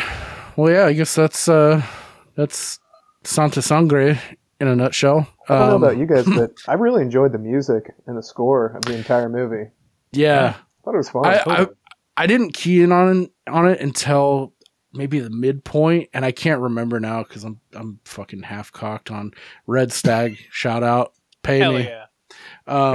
But there was one specific like sound drop or music drop that I really dug. It kind of like it fed into like my current like the Twin Dragons of synth sax kind of, and it also like echoed like Goblin, like the Giallo, some vibes in a couple tracks. But yeah, I dug that too in this film, and it jives with other type of Giallo films. Like they have some, I think if there's anything that would be of interest to you, if we keep this going and we get into maybe some more popular Giallo like Suspiria, there are some fucking wicked film scores that if you like this kind of shit, it's right up your alley. Yeah. Have you ever heard of Goblin, Steve? No. Check them out. They got some cool shit. If you like the soundtrack in Is this. that a person, a movie, a Band. Oh no, it's a musical act. Okay. Goblin. Yep. I think you'll dig it. But yeah, the score was bitchin' too, for sure. Mm-hmm. Yeah, I think they made this movie, so 88, 89, it was $787,000, which is, I've seen some pretty big budgets in this same time period, and I think they did a lot. They got quite a bang for their buck, for sure. For sure. I have a couple of things since we've kind of wrapped this up on the director Jodorowsky's background. One of which calling back to like that Dune documentary that I watched, and I thought this is kind of wild, like what he in a nutshell what he wanted to do with Dune. So I guess in 1971, this guy directed a movie called El Topo. That was like, it was like not a one-hit wonder. He came right out of the gate swinging, and it became like an instant cult classic. I've never seen it.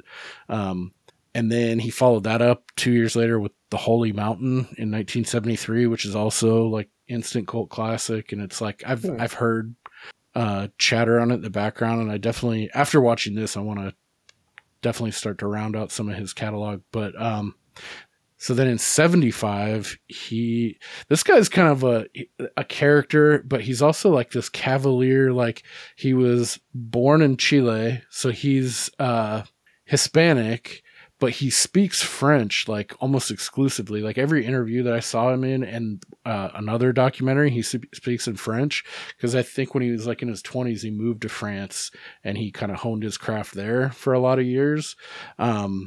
And then he's done stuff in Mexico, like exclusively. Like I think he did El Topo in Mexico as well, and he did this film all on location in Mexico.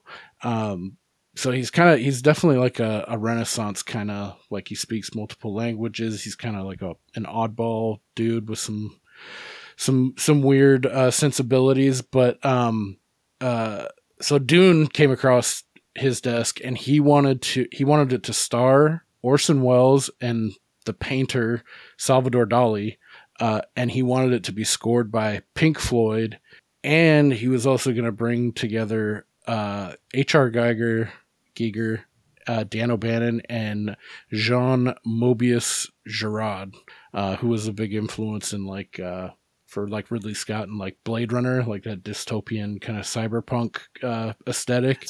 So like rogues that fucking stew just sounds wild as shit. Yeah. Speaking of I'm cocaine so fueled, Jesus, that's what that sounds like. Yeah. I mean, I don't think you could stop at cocaine. I think you got to go even. You got to like have a rotating door of different hallucinogens. That's like their baseline is cocaine. Yeah, that's coffee just in the morning. that's coffee. Yeah, that's coffee in the morning. Exactly. But I thought it was interesting that off of the implosion of like his, I guess with Dune, he started having even more wild ideas, and it just became over bloated. And like they were like, the budget you'll need to make this will never happen. There was a lot of other controversy tied with it, so he never ended up doing Dune. But out of the ashes of this, H.R. Giger and Dan O'Bannon connected on, and they went on to make Alien, or work together on Alien in 79. So this is all in like a 4 to 5 year period from like 75 to 79. He was trying to get Dune made with his specific vision, which sounds batshit crazy. A couple quotes from this guy, personal quotes from Jodorowsky that I thought were pretty interesting too, and kind of like his cocksure, kind of like ballsy kind of persona. He said, most directors make films with their eyes. I make films with my balls. I ask of a film what most North Americans ask of psychedelic drugs. I don't live in France. I live in myself. Oh my God. I hate this guy. I don't think you're gonna like and hate him simultaneously. It's the greatest dichotomy of my life. I guess it just depends on if you met him, like how seriously he takes himself. If he knows like he's kind of like a blowhard, that's part of his he's playing thing. the game. Yeah, then that's fine. But if he's so up, if he's really ass, if he's really up his own ass like this, then fuck you. But honestly, if you can't tell, it's no different. So like. Who knows if Warhol's that self-aware? I think so, but maybe not. You can never tell what's going through someone's viewfinder, but I love like when people like have that sort of like fucking batshit way of thinking, because sometimes can be kind of illuminating, and when it's not, it's like you're out of your fucking mind. I love it. It's entertaining either way, that's for sure. Yeah. This other one that it might make it or break it for you. Then Steve, he said it like.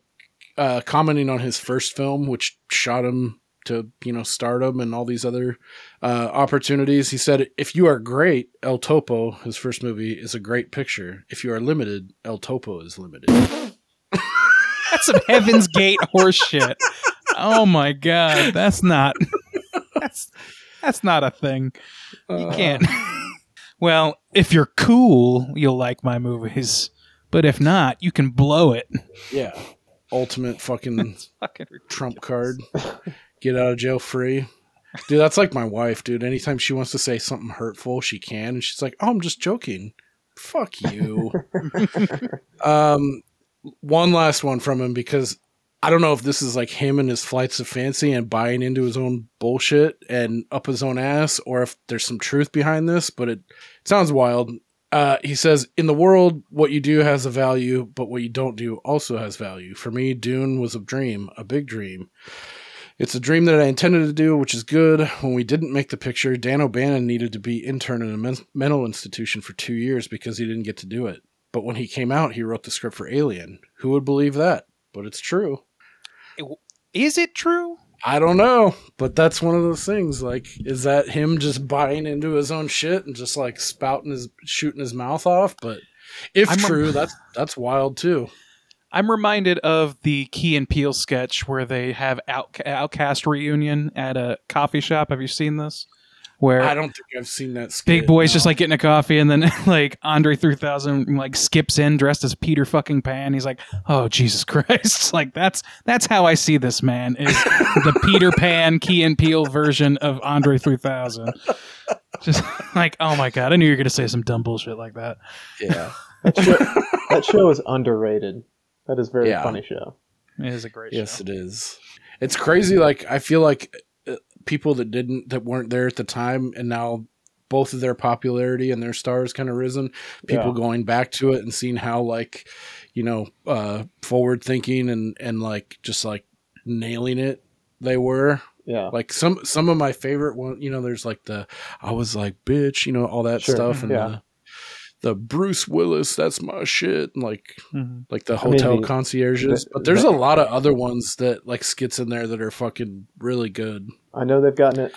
They've gotten in a little bit of trouble lately because they did one about a slave auction. It was so dude. funny, That one was hilarious. The one where I think it was Key, and he's like, was it him or Peel? And they're at like a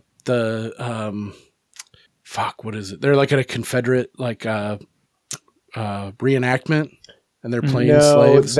That's different. What you're talking about is something different. Where he's like, "Don't put the whip on us, massa." Yeah, that's also hilarious.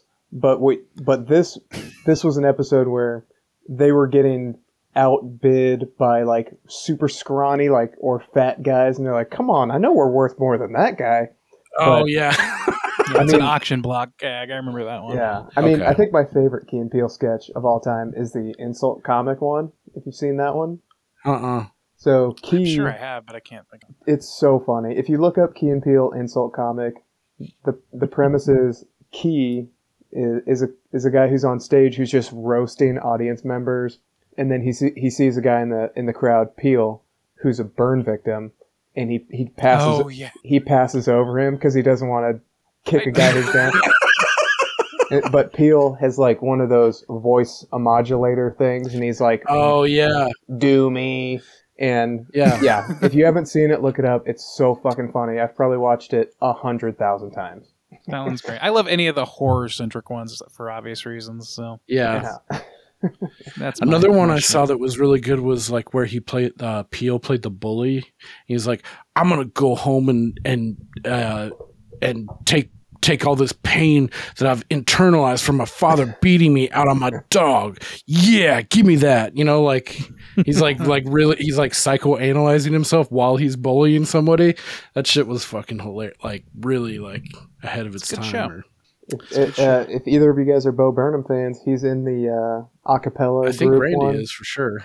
That one is so funny. I wasn't when I've become one, but I don't think I was when I watched that show actively, so I'll have to check that out. I think it was just like one little sketch he was in where there's an acapella group, but yeah. So yeah, he's good. Nice way to end the Santa Sangre episode. Yeah. A long talk about our favorite Key and Peele sketch. Yeah.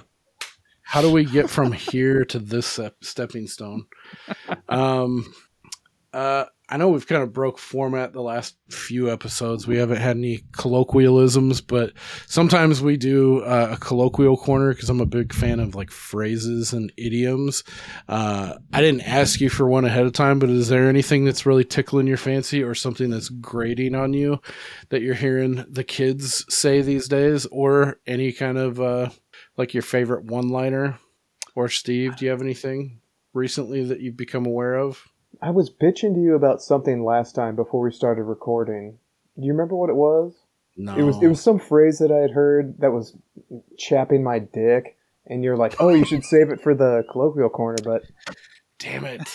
I don't well, remember. Damn, I wish you could remember because I can't think of one. So, I don't know. Yeah. Like I'm in a corporate job, so a lot of what I hear is like just corporate speak bullshit, right? More than it is kids bullshit because I don't hang around with kids and I'm perennially old. So I think that like I can't think of one off the top of my head though. Even that's just like there was one today that was like, what does this mean exactly? Where did we get this? I can't think of it now. I'll if I think of it before you sign off, then I'll yell it really loudly. Yeah, the corporate ones are fun. Like instead of coworkers, or it's like, please make sure to inform all stakeholders, or just stakeholders is like that. One in the past few years. Fuck. I hate the word ideate more than I just about anything. Like that's not a word, man. Even if it's a word, it's not a word. Not the way you're using it. You're using it badly. Dude. I don't know, man. I just thought of one, too, along those lines. Mind share. That one, for some reason, fucking chaps my ass, too. I don't think I've heard that one for legitimately used, just mocked. Yeah. What was I don't know the context, but it was like, yeah, we'll get together and, maybe through the process, we get into the mind share. Something will come out of this. Like, yeah, fuck that. Yeah. I don't know, man. Fucking corporate speak. It's just as bad as teenage speak, or it's just as frivolous and like performative and pointless. It's just for money this time. So I guess it's better. I don't think so, but this actually made me just think of one of my favorite George Carlin bits. I know he's a controversial character, but and I mean, there's something to be said for some euphemisms because we've come a long way. But he has one bit about euphemisms that's really fucking good. And I can't recite it because he's such like a wordsmith, but he talks about, and I think this is like in the 80s, so it's even more prescient now when you go back and listen to him because it's like, it's where we are. It's almost getting on some levels in some areas. It's getting to the point where we're going to it's going to boomerang around to like base level jargon. But if you're interested, if you're a fan of George Carlin, I implore you to like, if you just type in like George Carlin on euphemisms, he's got a really good like blistering 5-minute fucking stream of consciousness. Like that's one thing after doing the podcast for a little bit, like having a greater respect for people that can carry on a conversation and like have like I'm a much better writer when I have time to sit and think about things. I sound like I'm more well-spoken than I am because in the moment, like I have moments where like I know my vocabulary is better than this, but I say, oh, damn. And it's like, fuck. Like when you're having shower thoughts later of like when you could have burned someone really bad and then you think about it and you're like, fuck, I could have nailed him with that. Yeah, man. Then you just have to have the fantasy of it, and oh man, yeah. There's no sadder fantasy than a burns I should have made fantasy. Like wall shampoo. If that's getting your jollies off, you like, man, just go jerk off or something because you need something else. Well, you already are at that point. That's essentially you are, but do it the way the Lord intended, please. Well, and also fantasizing about how hard it would have landed, like. Oh man, I would have delivered this line, and they would have had nothing to say. Killed in Poughkeepsie. Everyone would have clapped. Yeah.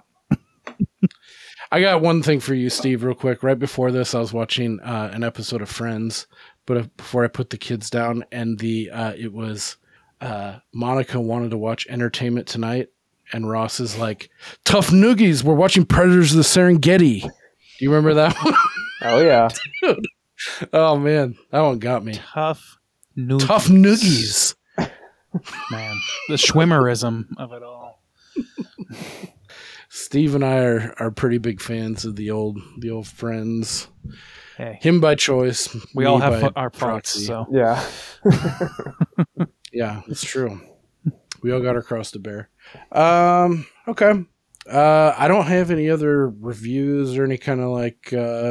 State of the pod kind of stuff, but if you want to reach out to us, let us know if you've seen Sangre before, or if you have anything to add, want to reach out, you can hit us up at waxingtheporpoise.com or either of our socials. Instagram is Waxing the Porpoise and Twitter is at Waxing the Porp.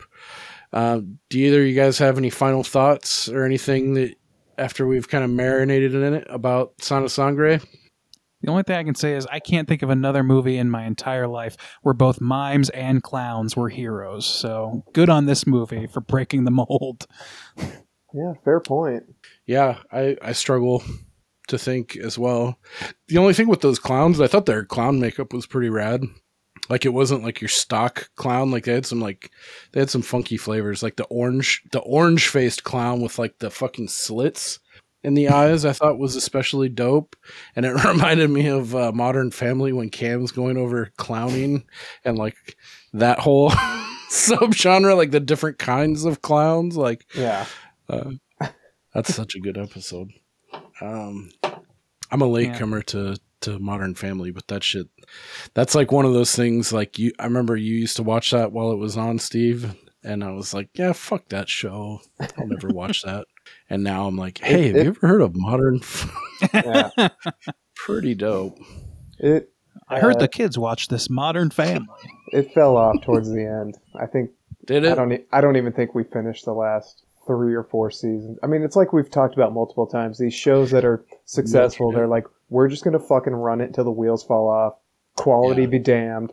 And yeah, the first few seasons we really liked, but then it just got, I mean, how do you keep it going for that long and still be funny? But, I'll tell you how. You be Always Sunny in Philadelphia. That's the only answer. Dude, that is, where like that the is long, such a good the long, example. Yeah, that's the only example because that's like built into the DNA that they are sitcom characters. And the saddest thing in the world is when a sitcom character has outstayed its logical welcome. Like, why is this character not in college? Or why is this person living with their parents? Or whatever. That's, I think, what happened with Modern Family. But with Always Sunny, it's perfect because those people should never succeed. Yeah. They should be wallowing in their own filth. That's their point. Well, and I bet it's because they have the most control over the show, and they're funny people, so they can just keep making funny shit where, you know, these huge network shows, the bigger it gets, the more outside unfucking funny people get involved, and they're like, well, what if Claire got a job at a Quiznos, and, you know, wouldn't that be funny? It's like, no, it's not fucking funny. Just let the funny people make. Yeah, Always Sunny is a great example. That show is so. What if this rich girl got a job making sandwiches? Yeah, wild. Yeah. Sign me a check. Yeah.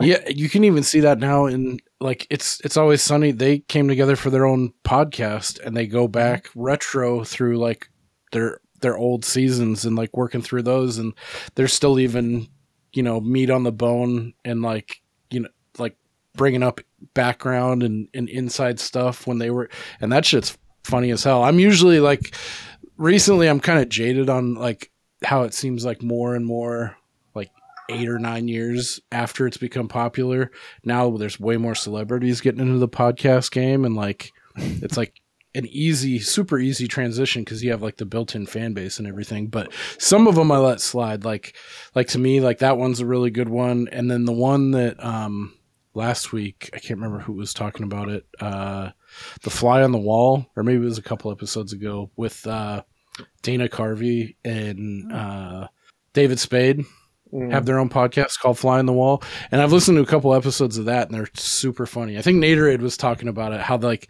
they'll talk about like how like present day shit, like how John Lovitz was on like he had like court seats to like a Knicks game, and he texts them like, my feet are on the floor, like jealous, like, but he did it in like a Lovitz voice that he just nailed. That was hilarious. Like, love Lovitz. Yeah. If you like, I mean, I only watch there are very few podcasts I watch or listen to. The Sunny one I do watch occasionally, and then what was the other one that I was just going to bring up? Oh, I also like celebrities doing it that are relatively recent to it. Is Tim Heidecker's podcast? It's pretty fucking hilarious. That's a sardonic motherfucker. Yeah, that's a guy I've never got into, and he's one of the people. He's like one of those kind of people that frustrates me because I can never know when he's how serious he is. Real. And that's a real problem for me. Like I have trouble reconciling that in my mind. Those kinds of people. Sometimes those kinds of people are really interesting to me, but there's a certain brand where if I can't figure out the line of when they're the character or when they're being real, it frustrates me to no end. I get that. I think if you want to see Tim at probably his most normal, that's probably the venue for it. Okay. I don't think he typically go. I think it's just called. It's called Office Hours with Tim Heidecker. So it's pretty good, I think. I like that other dude that he pals around with that has his own show. I can't remember his fucking name, but it's real popular on Netflix. What is it called? On Netflix? I think his name's Tim. Yeah, Tim Robinson. Yeah. Yeah, that guy's funny. I've seen him in stuff that I thought was really funny. And the Eric guy, I've seen him in other stuff separated from Heidecker. I can't remember his last name. Dude, Randy, he's like that big ass dude. You and Tim look like you could be brothers. Have you ever seen that before? Who, me Tim or Heidecker? Andy? God, that's a huge insult to poor Tim, but thank you. Wait, maybe it's just the picture I'm looking at, but I don't know. He's much thinner than I am typically, for one. But yeah, I'll He take kind that. of fluctuates. He's like a Ricky Gervais. Yeah, he does. Yeah, he's been bigger. He's been smaller. I think he's on the smaller side now, but I'll take it. Yeah, he's always one of those ones that's like in a kind of a weird gray area. Like, yeah. all right, I'm going to share my screen real quick. Tell me these guys, maybe not brothers, but cousins? Is that just me? No? Hang on. I'm not. I don't I'm see not it. seeing. Oh, hang on. All right, well, fuck me. I don't know. Maybe if you I'm had glasses on, it might be a little bit closer. And you're talking about Randy or me? Our skin, or I'm both of our talking skins are pasty whites. I'm talking Randy, not you, buddy. Okay. That's fucking interesting, man. That's fucking interesting. All right. Speaking of a white Russian.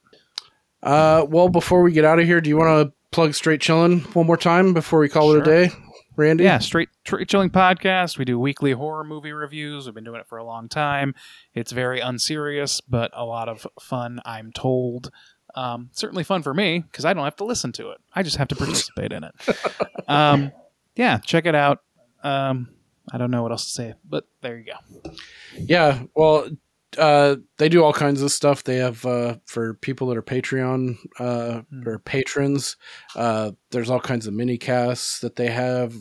They do a lot of cool stuff outside of the normal show. I've been listening since like 2017, 2018-ish. So like when Bob and Soju came on and you coming on now, it's like come full circle. Like always wanting to like do a podcast and then like, listening to your guys' show and becoming part of like the community that have kind of through osmosis or like moths to a flame that have been attracted to your show. It's been a really cool experience. Like, I mean, Steve by proxy too. We've gone on Ghoulish now with like Logan, Naderade, and Nate Part 2, and we've been on a Cut Above a couple times. Had you guys come on. It's just a really cool vibe and a really cool community that has, whether intended or not, has come about. So like I said, this is kind of full circle, and I tried not to fangirl too hard, and I think now I'm kind of, now that we've gone through 50 episodes, like it's easier to temper that, but it's been super cool nonetheless hearing your insights, and on this film in particular this was a super fun time for me. So I appreciate you coming on. Check out Straight Chillin' wherever you get your podcasts. They're all over YouTube. They do cool shit, even like fucking like tiki themed cocktail drinks to films, and just like all kinds of cool shit surrounding the show. So check them out. Too much shit. Thanks, dude. You're like one of the unsung heroes too, with like the all the graphic elements that you contribute to the show, and like all, like I got almost every one of the shirts that you guys have put out that are super dope. Yeah. Like one of my favorites, the Santanic Panic. Yeah, One of like I think 3 purchases of that particular tee, so I appreciate it. Again, Randy's being modest, so don't I actually don't know if that's far from the truth. Let me be real, but I'm not even being sarcastic when I say that. But yeah, I do really appreciate all that, man. It's very sweet of you to say. But I'm glad that we have this crazy community that popped up, and I'm certainly glad that people have recognized by listening to our show that the bar for entry in podcasting is very low. So very easy to clear. Get in there, get your dumb shit out there like we did. That's what I suggest. Yeah, I mean, even if for nothing else, just to try it if you're on the fence. Like I was on the fence for a lot of years and just kind of jumped into it. And if nothing else, like I don't have any illusions about this, like making money off of it or anything like that. But That's it's just it's a really cool way to keep connected with people, and it like a reason to get on the horn every week and like kind of to spice it up. And then all the things that have sprouted off from it and meeting new people like remotely and through the pandemic, that was like a real popular thing. People starting a podcast, and I'd be lying if I didn't want to feed into that trend, but it's been a really cool experience and thing to do and look forward to on a weekly basis. So anyway, I'm rambling. So that's time for, and I know Steve, you got the look in your eye. It's Pacific time. It's dinner time. So we got to get going here. I agree with final everything thoughts? you said. In particular, the dinner comment. Yeah. Spot on. Yeah, it's good to have a reason to get together with people. And Randall, it was great to have you. Love to have you back. Thank you, man. Indeed. Yeah. Good times had by all for sure. So yeah, thanks again, Quick, Randy. quick question for Jim. You said you had 800 episodes or 500 episodes. What was it? You have 176,000. I think you guys are on like 69,000 episodes.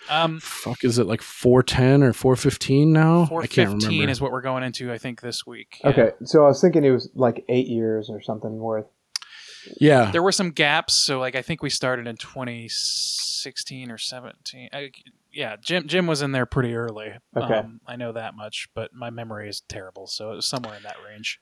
I think for like the last 4 or 5 years, you guys have done one without fail every week. So it stacks up to like 52 a year. So Let me tell you, there's some vacation time coming up that we have to prepare for by not having evenings available. So I'm so glad that that's appreciated because scheduling is a fucking nightmare. no, dude, I can only imagine. Yeah. And it's tough to navigate, like, especially when you have other guests and stuff on and like keeping like that regiment each week, you know. I'm sure there's times when it feels like it's easier because you have that regiment, but I mean, there's still a grind associated with it. But for me, this is like having the conversations and things that sprout out organically, and when you're in the moment are what make it all worth it. So yeah, I mean, that, like, not only that, like, I'm a fan of the show, but just like the testament of like you guys sticking to it, like, every day or every week through holidays and like planning ahead and like banking episodes. I mean, there's a lot more that goes into it in the background than you would think. And then, yeah, that's just a testament to like the consistency level and you guys always getting better and things like that. Like it's no small feat, you know? So I really appreciate it. And I can't ask you to continue to fluff me any further. That's just, yeah, I think we're near climax zone. We should be. All right, cool. Cool. Thanks, man. Again, really appreciate you coming on. It's been a real treat for sure. Yeah, been a treat for me too. Thanks, guys. Booyah. Next week, what are we doing? Oh, speaking of which, we're going to have Thon on from Ghoulish Uni, because I guess he's been balls deep in the Richard Murdaugh stuff. And now that that's come to a close and we've had time for it to marinate a little bit, we're going to do just a part 2, just kind of follow up and rap about our thoughts about the guilty verdict and whether or not the prosecution held up their end of the bargain and whatever else comes out of that. So yeah, we'll be talking part 2, Murdaugh, next week. And then this with a vote of yes from Steve, which I'm still actually pretty shocked that you dug on this film, and I'm glad. It puts us at an 86.1 approval rate so far. So let the good times roll. I'm on a hot streak here. So